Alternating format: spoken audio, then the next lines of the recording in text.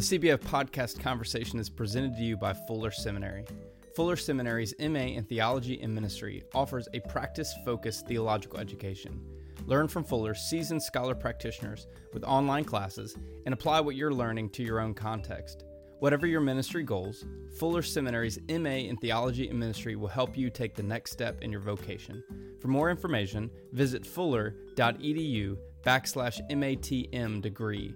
That's fuller.edu/MATM degree.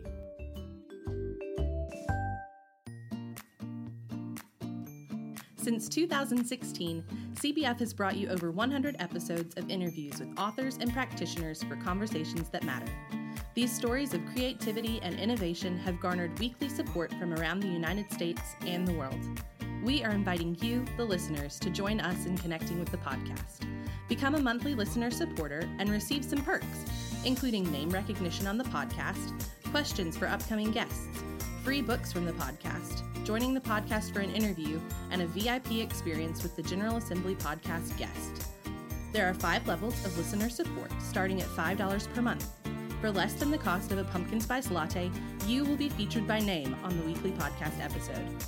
For more information and to join the community of listener supporters, visit cbf.net/podcast support.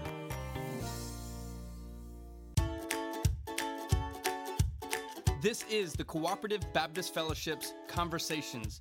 We are bringing you stories from across the fellowship through interviews with people doing groundbreaking work in renewing God's world. Ideas, stories, and innovation from ministers, authors, and practitioners from across the fellowship and beyond. This is Andy Hale. 2020 is off to a great start for the CBF podcast with guests like Father Thomas Reese, Soong Cheng Ra, and Casey Van Norman. We also have a lot of exciting episodes ahead, including interviews with Eugene Cho, Sarah Bessie, and our week in DC at Advocacy in Action. Don't forget that you can be a part of supporting the podcast while receiving some great benefits, such as joining an interview with an upcoming guest, books from authors interviewed, and a VIP experience at this summer's General Assembly. We want to thank William Johnson and Cindy Follendor for their monthly support of the podcast. Check out how you can support at cbf.net/podcast support. And now, on to our conversation. All right, we're here with Advocacy in Action, sitting in the historic Fellowship Hall of First Baptist Church of the City, Washington, D.C. I'm here with Jeremy Everett, as the founder and executive director of Baylor Collaborative on Hunger and Poverty. Jeremy just gave a keynote on his work and his book, I Was Hungry, Cultivating Common Ground to End an American Crisis. Jeremy, the Bible talks a lot about poverty and justice. In fact, scriptures talk about poverty and justice over 2,000 times. And just to give us a little comparison, the Bible talks about believing 273 times, praying 371 times, love 714 times. And you compare that to the number of times it talks about justice and poverty over 2,000 times. In fact, some of the passages in which Jesus refers to our concepts of eternal life and Gehenna, it's contingent on whether or not we cared for our neighbors, just for starters, Matthew chapter 23 and Matthew chapter 25. But yet, on a given Sunday in America, I'm going to go out on a limb and say that fighting for the rights of the impoverished and seeking justice is not preached prevalently. So why do you think there's such a disconnect from the Bible's overwhelming concern for such matters to the personal religious perspectives of American evangelicals? Well, you didn't start off with an easy one. Wow, that's a good question. I think part of it is, as a pastor, I travel and speak, but then oftentimes I fly to the next city, and I don't have to deal with the mess that I may have created, right? And so as a pastor, you're there with the people on a week in, week out basis, which I think can sometimes probably be intimidating when you're thinking about trying to be that prophetic witness. And so I would imagine that certainly has something to do with it. But I also think that most folks don't know the numbers that you just articulated. And I don't think that I think oftentimes in our training and our formation, this is something that we glaze over. I do think that we treat justice issues like providing for the poor, providing for the hungry as extra credit, and that it is not central to our belief. And then, of course, in the Matthew 25 text, that is contrary to what Jesus is saying that he is going to judge us by. And so I think what's important with that text is that is the only eschatological or apocalyptic kind of end of the world scene in the entire book of Matthew, and Jesus is judging us based upon whether or not we provided food for the hungry. So I think in part it's not been something that's been a part of our formation and is not a part of our understanding of orthodoxy. I will say this, that we've been blaming the poor for their plight. Really, blaming the poor for their plight became a favorite pastime of people when Pharaoh had enslaved the people who became the Hebrew people, and he started telling them that they needed to make their own mud bricks. And they needed to harvest their own straw to make their own mud bricks, he said, because our slaves are lazy. And really, we've seen that rhetoric about who is deserving or undeserving as people who are living in poverty ever since. And so if there's anything that we can do as people who are, particularly people that are in ministerial roles, and you do have the opportunity to frame the narrative, it's to help people understand that is not the case at all. That it's not that the poor are lazy, which causes their economic realities. It's that they're underemployed. And so I think we, as a people of faith, really need to begin to reframe the understanding on that particular issue. No, it's easy for those of us who clearly have come to Advocacy in Action to experience this in D.C. for 4 days. We understand why we are here. We get it. But for many of the congregations we serve, they might not necessarily have the same theological convictions that we do. So what does it practically look like to spiritually form our local churches on what clearly is God's concern for people experiencing poverty and people that are at the brunt end of injustice? Yeah. Well, I think part of it is, so I spoke about having three, that you need to do three things in order to rush to understand. You need to have proximity to the problem. You can't solve a social problem from a distance. You need to understand what research suggests so that your work does more good than harm. And then you need to understand your faith tradition. And I think one thing that our congregations can do to move towards empathy is having more proximity, not just showing up to a place in their community and dropping off bags of food once a year, but to really do the hard work of cultivating relationships with people who are living in very different circumstances than them. And I think once you genuinely build a real relationship, that begins to break down a lot of the maybe ideological positions that you held previously. And so I think that's a good first step for folks. Now, there are ways you can do that. I mean, there are certainly ways like through volunteering with programs, whether it's programs like Angel's program, Touching Miami with Love, or a Meals on Wheels program in your community, where you're able to both deliver meals and spend time with people who are elderly and living in isolation. But I think its proximity is critical. Now, in the book, you lay out 5 steps to create Hunger-Free Community Coalition, which includes recruiting participants, establishing coalition structure, plan for action, take action, and assess progress. Now, individual trust and commitment and community the buy-in of that is crucial, and you talk about this a lot in the book. You should read the book. We should have had them read it before they came in today. But, that's right. You also wrote that widespread coalition is also required. Collaboration requires openness and trust. But I hope this fact doesn't kind of shock you. We live in a hyper-partisan time, and the idea of collaboration seems impossible. So in your work and in your experience, what seems to get in the way most of healthy collaboration? Yeah. Well, probably our egos. I mean, typically get in the way of collaboration. And I think from our perspective, hunger and poverty are too big for any one person or any one organization to be able to address and effectively end by themselves. And so it inherently requires all hands on deck. The late Harvard sociologist Talcott Parsons said that we live in these modern complex systems, and that modern complex systems, you have people working in each of their areas probably to a higher level than we've ever had in each individual area. So you think about the medical profession, they can literally create a heart and do a heart transplant with an artificial heart. That is incredible what they're able to do. But my father-in-law was he was in the hospital a few years ago, and the different specialists weren't communicating with each other, and so they didn't realize that everything that they were doing was they were trying to help different parts of his body while wreaking havoc on other parts of his body. And it wasn't until they stripped him off of all the medication and really all got in the room together that they could figure out a collective game plan on how to help my father-in-law get back to health.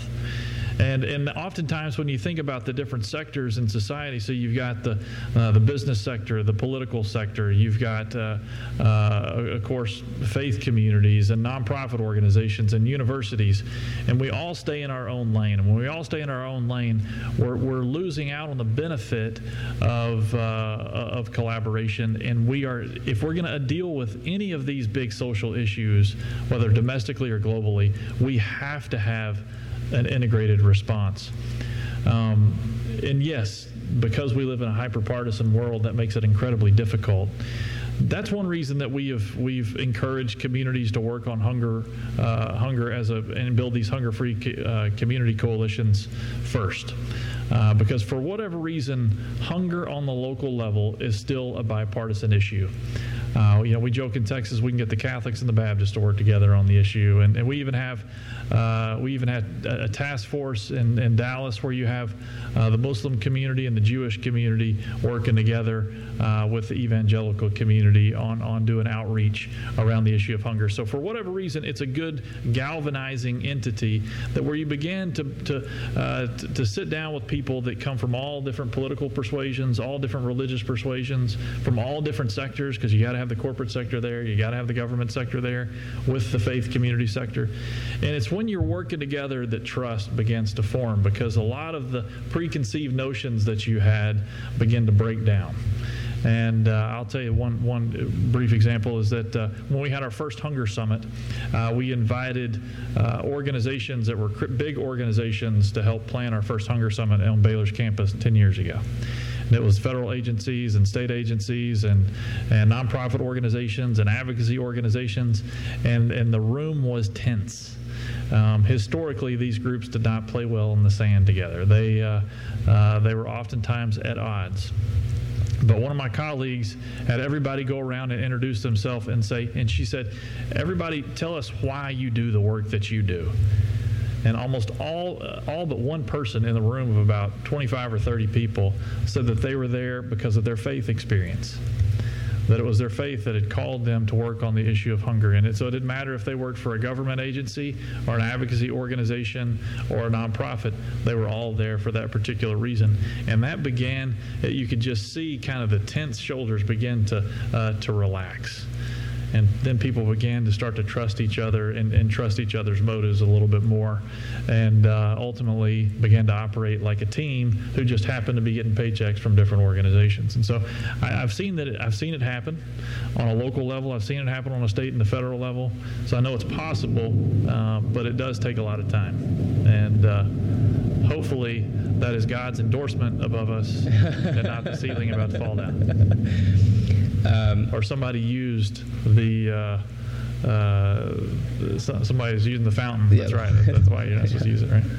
I got a feeling we don't use the water fountains because those are lead-based pipes that are probably in there. So, locally on our level, we dealt with this issue within our own congregation. And Stephen alluded to this earlier, that many of our congregations are theologically and politically diverse, where some might see a healthy food crisis as a gospel-centric issue. Other people within our congregations might see that as, well, that's a political affair. So advocacy seems like, for many, a politically charged term. So is there another way that we can navigate and talk about this within our congregations that doesn't immediately isolate or entrench people into their political ideals? I think getting involved. I think again, it goes back to proximity. So I think it's immersing yourself in the realities of what's happening in the community. And so if we know that our kids don't have access to summer meals on a regular basis when they get out of school, then it's important to provide access to summer meals.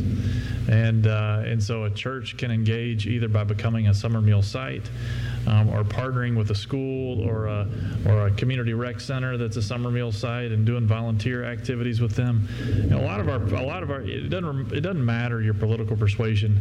People in our congregations want to get engaged and get involved. And then I think a part of your job as leaders in your faith communities is then to begin to ask the larger questions. Okay, so we volunteered at a summer meal site all summer. Why do the kids not have any food at home? And what are some things, what can we learn more about the circumstances of this particular neighborhood? We know that kids who are in poverty live in transient households, and they're moving from house to house on a regular basis, but this neighborhood's been poor for 100 years. Why has it been poor for 100 years? Tell me about redlining. One of the things we learned in the race equity training is that so for the GI Bill for after World War II really built the middle class. It's how many of our parents and grandparents were able to purchase a home for the first time, because you didn't have to pay cash for the entire home. You could mortgage a home, and those resources were made to all men and women who served, unless you were a person of color. And then those resources were not made to people of color. So not only did we grow the middle class for Anglo households very quickly, but it also kind of doubled down on what was happening in our minority communities, making things even that much more difficult. All that to say, you start with a summer meal program, and you start with just an opportunity to be able to serve a kid, but then you begin to ask these bigger questions about what is happening here that is creating this structural injustice, and then there's some ways that we can engage as a congregation. That, to me, is what leads you to advocacy. And for most folks, they probably have to start at the summer meal site. They're not ready to jump into political advocacy coming out of the gate. And if they think that they are, they probably aren't. They're probably like us, and need to rush to understanding before they rush to solutions. So according to the USDA, 40 million Americans are food insecure. That means 1 in 8 Americans lack sufficient food to live a healthy life. That's a lot of hungry people in America. In the past, you've spoken about your work with the Walmart Foundation, or Walton Foundation, which is fighting hunger issues in Texas. And while the Walmart Foundation is providing millions of dollars to various causes, the fact still remains that the Walton family is the richest family in America. They have a net worth of $190 billion. Mm-hmm. So when we talk about hunger, at what point do we talk about fair wages and healthy food scarcity, and how the wealth gap are all related to one another? Yeah. I think we have to talk about it simultaneously. Again, so thinking about research. So what does research say? Why are people experiencing hunger in the U.S.? Well, the number one cause is underemployment, meaning that they're employed, but they're making low wages, and so they're not able to make ends meet. And so I think you have to have that conversation from the forefront. Now, you have to be wise about how you do it, but and you don't want to shame somebody into trying to agree with you.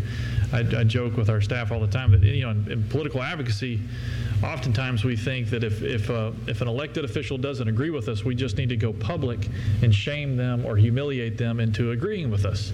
And it's kind of like if you went to a marriage counselor and you're sitting down with a marriage counselor and they say, listen, I know your spouse isn't doing what you want them to do, and so if you'll just shame them more publicly, then that'll strengthen your marriage. It's like, well, obviously that won't strengthen your marriage, and that counselor would probably lose their license if they said that.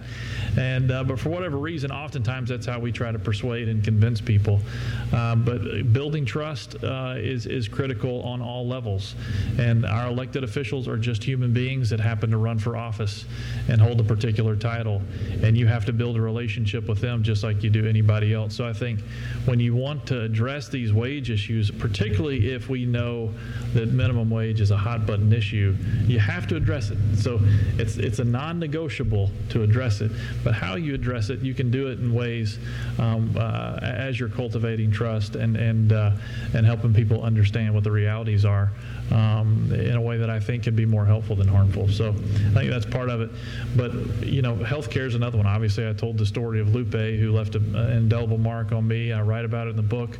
My neighbor who died of an ear infection because she didn't have access to health insurance. And we know that is too common of a story in our low-income communities across the country, both urban and rural.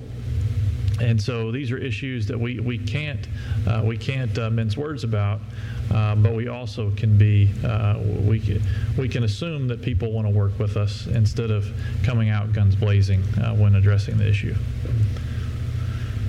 I will say, I want to go back to the Walmart issue. So one big thing for us was, when we were contemplating partnering with the Walmart Foundation, they just pledged $2 billion over a 5-year window to address child hunger. They're probably, outside of the federal government, the largest funder of anti-hunger work in the nation. And so we had a long conversation. Is this somebody that we want to work with? And they know logistics well. And we knew that most of child hunger in the U.S. is logistical because we've got great federal nutrition programs. And so we asked them to partner with us to teach us logistics.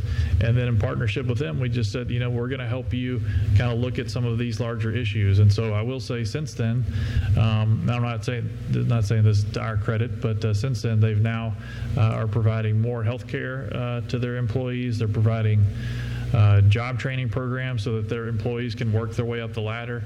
And now they also provide tuition remission to any of their employees who want to go to college. So they're making steps. And I think a lot of that has to do, people like Bono who are going to a lot of these different CEOs and imploring them to do right by both their employees, but also to do right by where they're manufacturing goods in the world. And so I do think these big organizations are opportunities for enormous change because if they're employing oftentimes tens of thousands, if not millions of people, both in the U.S. and around the world, and they're going to continue to do that. You think about Amazon and their reach. Like, we as people of faith need to go and advocate to them to recognize the conditions that their employees are living in, because they're more than likely, none of us are going to have the capacity to create a new business and employ 1 million people. And I had to come to grips with that when I had a little coffee shop in San Antonio.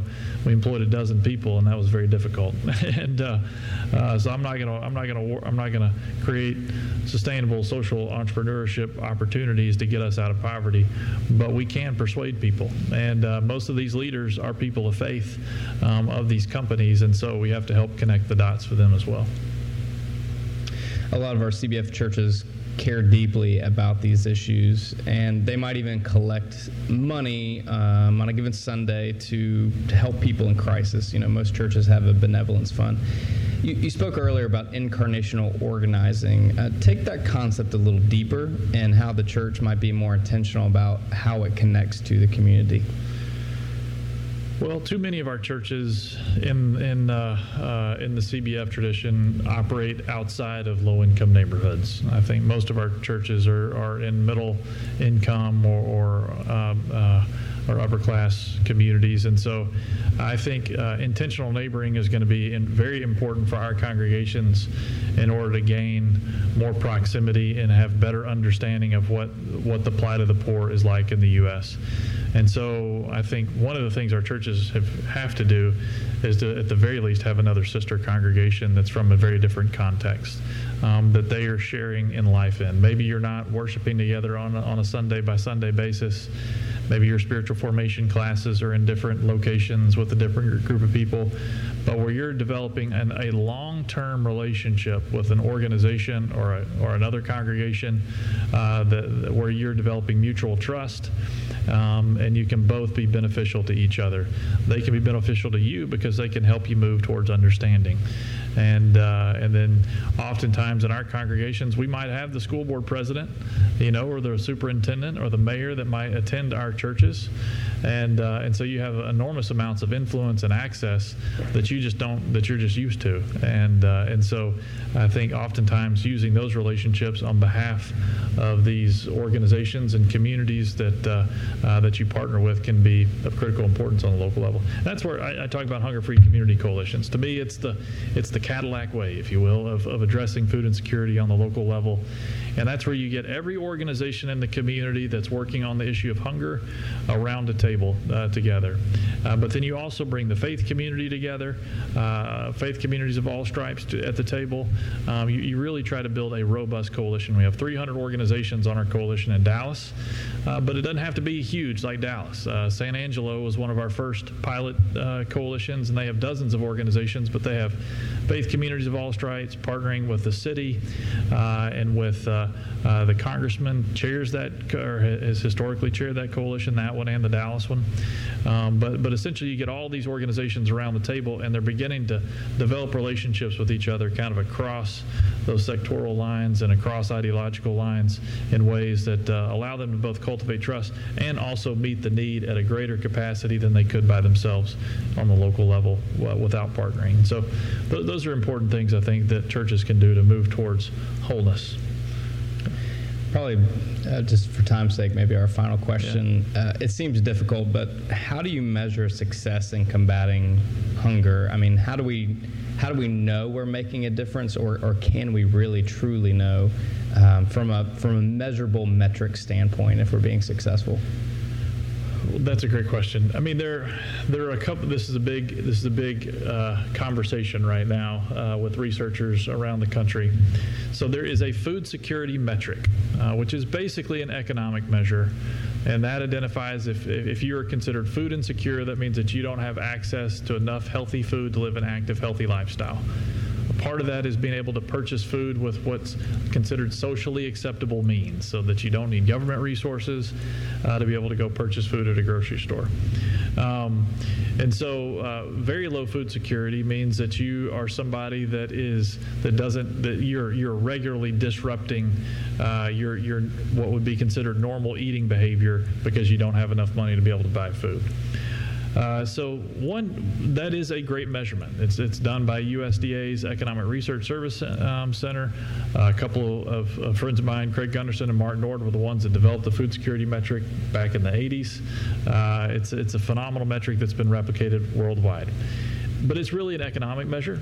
And so because, as you can imagine, let's say the economy starts to strengthen, right? And so we saw poverty rates go down before we saw food insecurity rates go down, because people might all of a sudden have more funds, but they're still not making enough money to be able to make ends meet, so they still live in a food insecure household, right?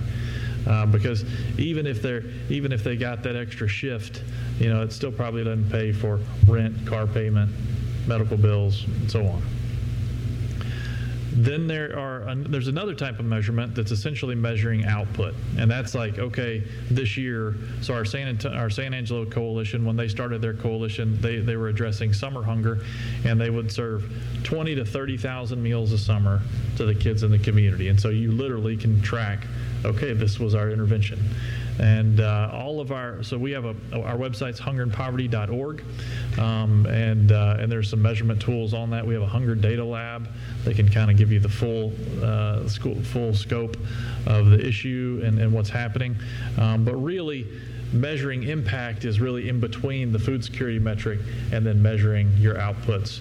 And that's a measure that a number of researchers are coming together right now to try to figure out how can we see if these interventions are really moving the needle. But it's a great question. Okay, I lied. I got one more. All right. So I can dare say that in my lifetime, I've never been hit on by a male prostitute. And you spoke about that earlier. So there's a certain awkwardness when it comes to being open and willing to do this kind of work. So how did you overcome the awkwardness and not allowing that awkwardness to prevent your effectiveness for the kingdom of God?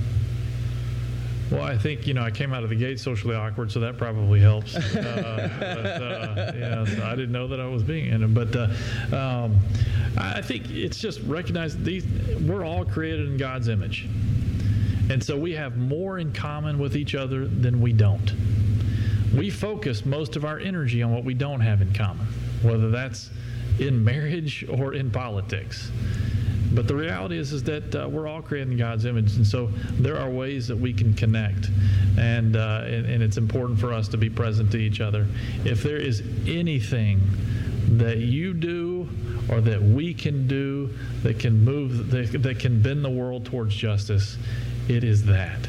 It is both recognizing that the homeless person, the male prostitute, the politician are all created in the same image of the same God that created you. And if we can start there and really, really think about the implications of that. So if they really are created in the image of God, just like we are, then loving our neighbor as ourselves means that we need to care for them and care for their health and well-being just as much as we do for ourselves or our family. We don't. We typically use people as a means to our end. But we have to start seeing people as an end in of themselves. And if we do, then our policies and our social programs and even the arc of the moral universe will ultimately bend towards justice. So, but that's our starting spot, and I think that's part of how we can just kind of get over ourselves, is recognizing that common createdness. Well, for our listeners, go out and purchase I Was Hungry, Cultivating Common Ground to End an American Crisis. Of course, our people here got the book for free, so y'all are one step ahead.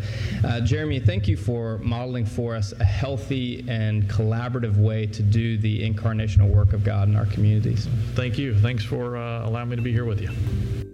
This CBF podcast is presented to you by the Center for Congregational Health.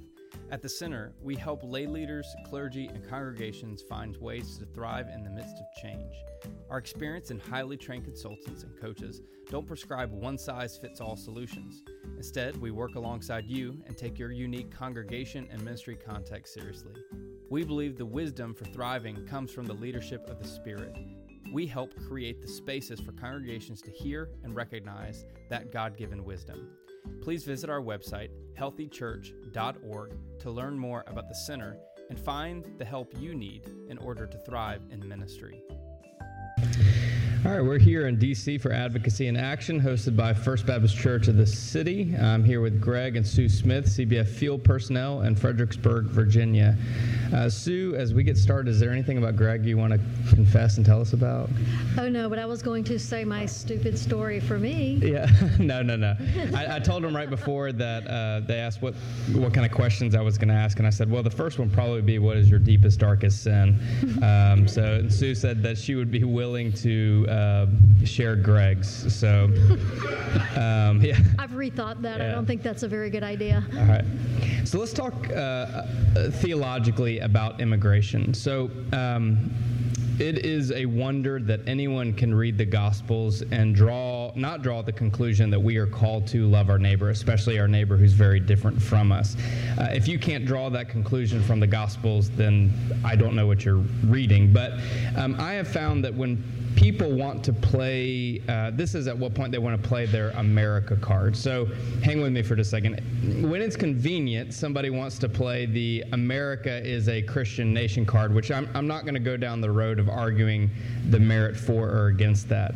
But I found that people, when you start to talk about immigration, they want to pick up that America is a Christian nation card off the table because they want to start talking about national and public security instead of loving their neighbor. So besides the argument of the Golden Rule as a foundation for immigration reform, what other biblical arguments can you make or should we understand about immigration? Well, I think that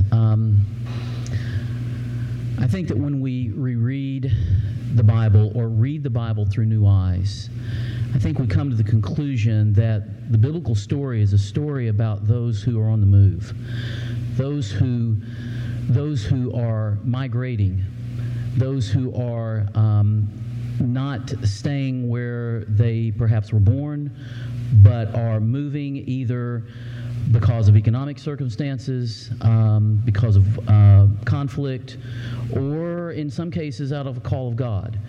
But they are on the move. And I believe when you look at our faith and you look at trying to understand what is going on in today's world, you understand that the migrant story is as old as the biblical story.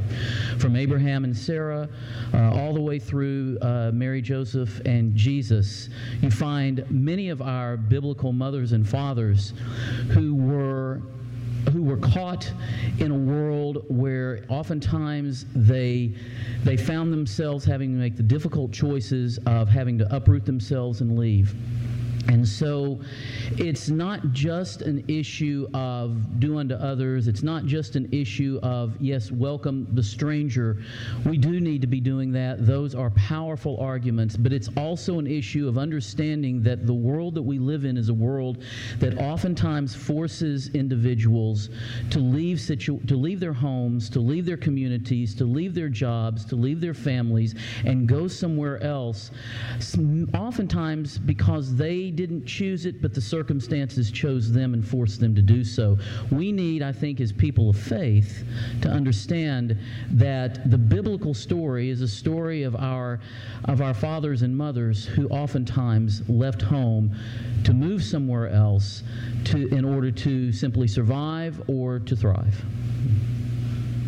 We hear fear-mongering about immigrants and refugees from TV pundits and from politicians, as well as the videos and things we read on social media. And I wish I could say that most of us think independently. We draw our own opinions instead of regurgitating what we're hearing from others. But sadly, that's not necessarily the case for everybody. So what are some of the most common misconceptions about immigrants and refugees? I think for immigrants, I hear a lot that people don't pay taxes. That people use the system, that people come here because they want something, they want what we have. And I don't find any of those to be true. Of the people that we work with, and our ministry includes we've probably ministered to probably 1,500 people over the years at least that we've worked. We work with families long term. All of the people that I know work. I don't know anybody who sits around and waits for someone else to come around and feed them or clothe them or give them a car or give them a house. They're all working and at least washing dishes for cash to pay the bills and to get them to and from work. The majority of those folks are paying their taxes, even if they receive a 1099 and are paying as an independent contractor at the end of the year. They're voluntarily paying their taxes because they know that in the end, if they ever want to be legal permanent residents or adjust status in any way in the United States, that's a requirement. They're going to have to show proof for that. And so many folks are doing that voluntarily. If they don't have taxes withheld from their paychecks. In the state of Virginia, immigrants do not qualify for public benefits like food stamps or SNAP or Medicaid or any of those programs. And even folks who do qualify many times are hesitant to actually apply for benefits. They would prefer not to. And so they're not coming into our country to come in and automatically apply for public programs where they will receive assistance. The majority are even unaware that those programs, at least when they come into the United States, they're unaware that those programs exist because they come from countries where the government has a reputation for not caring about its people, for not taking care of them, for not providing well for their needs. And so they're come here for other reasons, but they've not come here to try to get something for nothing. They've really come here to work. Well, on top of that, even if somebody's here, let's just say hypothetically, somebody comes here illegally, they're paying property tax, they're paying retail tax, they're paying payroll tax, but they're not receiving any of the benefits of being a citizen of the country. So that whole concept is a broken concept as well. How might local church pastors lead spiritual formation efforts in their congregations to help alleviate or dissolve some of this fear-mongering that's so prevalent in our country? I think one of the things that congregations can do is just simply open the space to have a conversation. I think many church leaders, or at least some church leaders, are afraid to talk about the issue because they're afraid that it's going to create controversy or dissension or arguments. And so it's much easier to try to keep peace than it is to open up something that may lead to where they can't envision. But within the Christian community, we need to have spaces to have these conversations. We need to be able to talk, and we need to be able to speak honestly. That may be very difficult to do, and it probably would take a period of several conversations to where we feel like we could speak as openly, as honestly as possible. But in a context where we can vent our frustrations, in a context where we can speak our interpretations and our opinions, I at least open the space to have a dialogue. What I don't find necessarily helpful is one perspective constantly being spoken or being taught to the point where others who may think differently don't have a chance to voice their view. So I guess I'm saying the pulpit is a good place to introduce ideas and themes, but I don't think it's the best place. I think a place where you can actually have a dialogue rather than a monologue is probably best, although certainly addressing it from the pulpit would be good too. Many are afraid to do that as well. But at least a space to have a conversation and begin the dialogue. That might be a place to start. I think it also makes a difference whether a congregation knows and has interaction with some type of migrant peoples within the congregation, whether it's immigrants who have come that have chosen to congregate there, or whether it's through a model of ministry like a Welcome House where they're serving as volunteers and have some regular interaction with refugees. The more personal contact that the church members have with immigrants and refugees, then the more likely they are to be able to have that kind of conversation, because migration has a face once they know those people. Those are now their friends. Those are now not an abstract idea or an issue, but we're now talking about their friends. So from understanding the documents to deadlines, from court dates to legal fees, probably one of the most frustrating things to legally come into the United States is to legally come to the United States. So give us an honest snapshot of what it looks like to go through the legal process of seeking asylum or legal immigration in the United States, and walk us through how you assist people with immigration legal services. Coming to the United States is restricted to really certain categories or types of individuals, you might say. It's kind of hard to put that into words, but essentially individuals primarily come to the United States through three main processes: family-based immigration, employment-based immigration, or through a humanitarian-based immigration process. We primarily help people through family-based immigration. In fact, we don't handle employment-based. We don't handle humanitarian-based. The fourth would be through the visa lottery, which we really don't do as well. So we mainly do through family-based immigration, and this is what it looks like for us. When someone approaches us and says, I'd like to become legal in the country. I'd like to have status. The first question we will ask them is, all right, tell me about your family. Who is it in your family who has legal status in the country? Do you have a U.S. citizen spouse? Are you married to a U.S. citizen? Do you have a U.S. citizen child who is 21 and over? Do you have? Are you a legal permanent resident where you are also married to, or you're married to a legal permanent resident? Do you have a legal permanent resident father or mother as well? Do you have a U.S. citizen brother or sister? It depends on the family relationship. Certain family members can petition for their family members, but certain family members can't. You can't petition for a grandmother, you can't petition for a grandfather, you can't petition for a cousin, an aunt, and uncle. If you're a legal permanent resident, you can't petition for a son or a daughter who is married. If you're a legal permanent resident, you can't petition for a sister or brother. So there are certain classifications of individuals that you can petition for. So we'll ask them, how did you, or we'll ask them who's a family member, who can petition for you. Many times they will say, well, I don't have anyone. And at that point, we will begin to talk with them about perhaps some other ways that they might be able to petition to become a lawful permanent resident. If they are the victim of a domestic violence incident, then they could perhaps petition through a VAWA petition, Violence Against Women's Act. If they were the victim of a crime in the U.S., they can petition through a U visa, perhaps. If they are the victim of human trafficking, they can petition through a T visa. Or we will screen them to see if they perhaps might be able to petition through an asylum application. We don't handle asylum applications, but we refer out. But we can at least ask some of the basic questions to see if we believe at least they may have a basis for petitioning for asylum.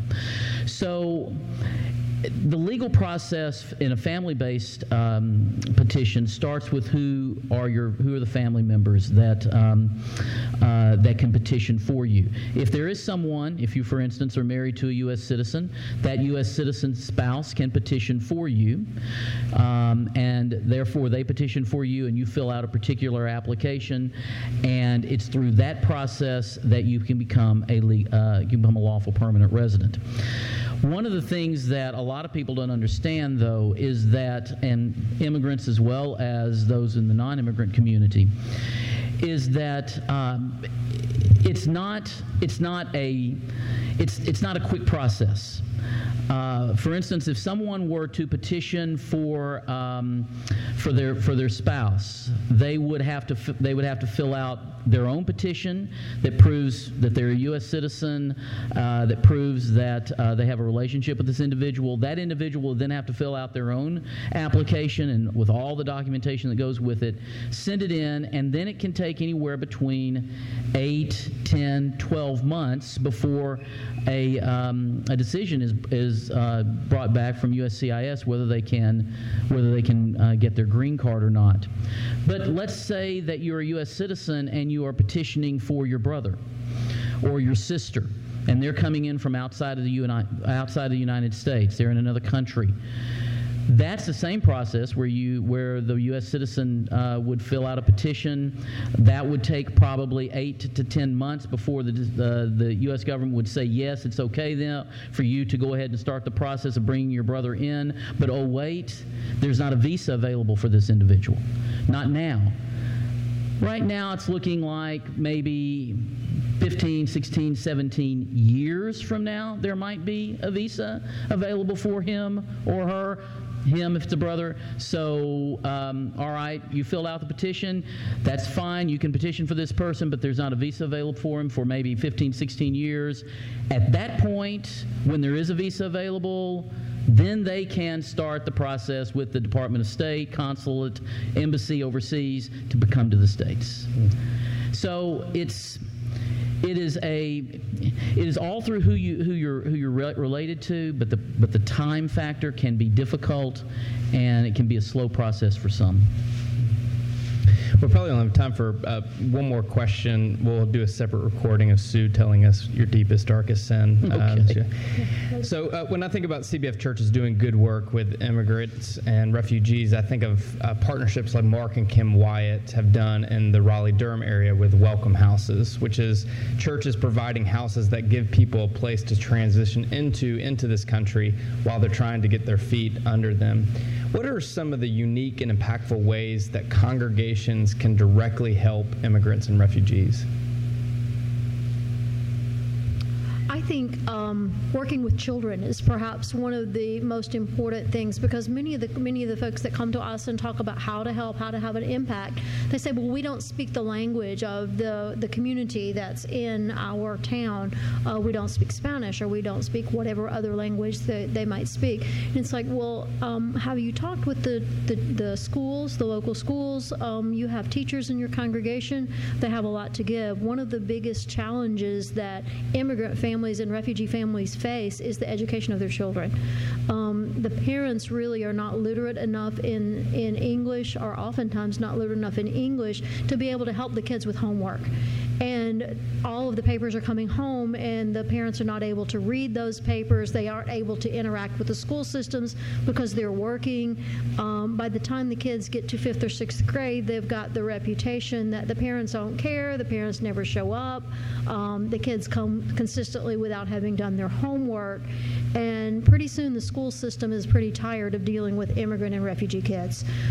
So churches can have a big impact in the immigrant and refugee community by working with local schools to provide after-school tutoring, to provide after-school programming, summer bridge programs. Touching Miami with Love, I know, provides strong educational programs, a good CBF partner there, and I think programs like that help the kids, whether they're with underprivileged kids in the communities or refugee and immigrant kids. But that's something I believe all churches have. I don't know of a single CBF church that doesn't have a teacher or two in the church who could organize this type of program. Well, if you find out more information about Greg and Sue Smith, you can visit cbf.net/missions. Greg and Sue, thank you for modeling for us what long-term incarnational presence can do for transforming God's world. Thank you. Thank you very much. Well, that's it. That's our conversation. Be sure to support our annual sponsors by visiting their websites at fuller.edu and healthychurch.org. Check out cbf.net for information about our church starters, field personnel, advocacy work, chaplains, and much more. Oh, and one more thing. I don't think we've mentioned it on the podcast before, but visit cbf.net/podcast support for ways that you can contribute to the CBF podcast conversations and get some pretty cool stuff in return.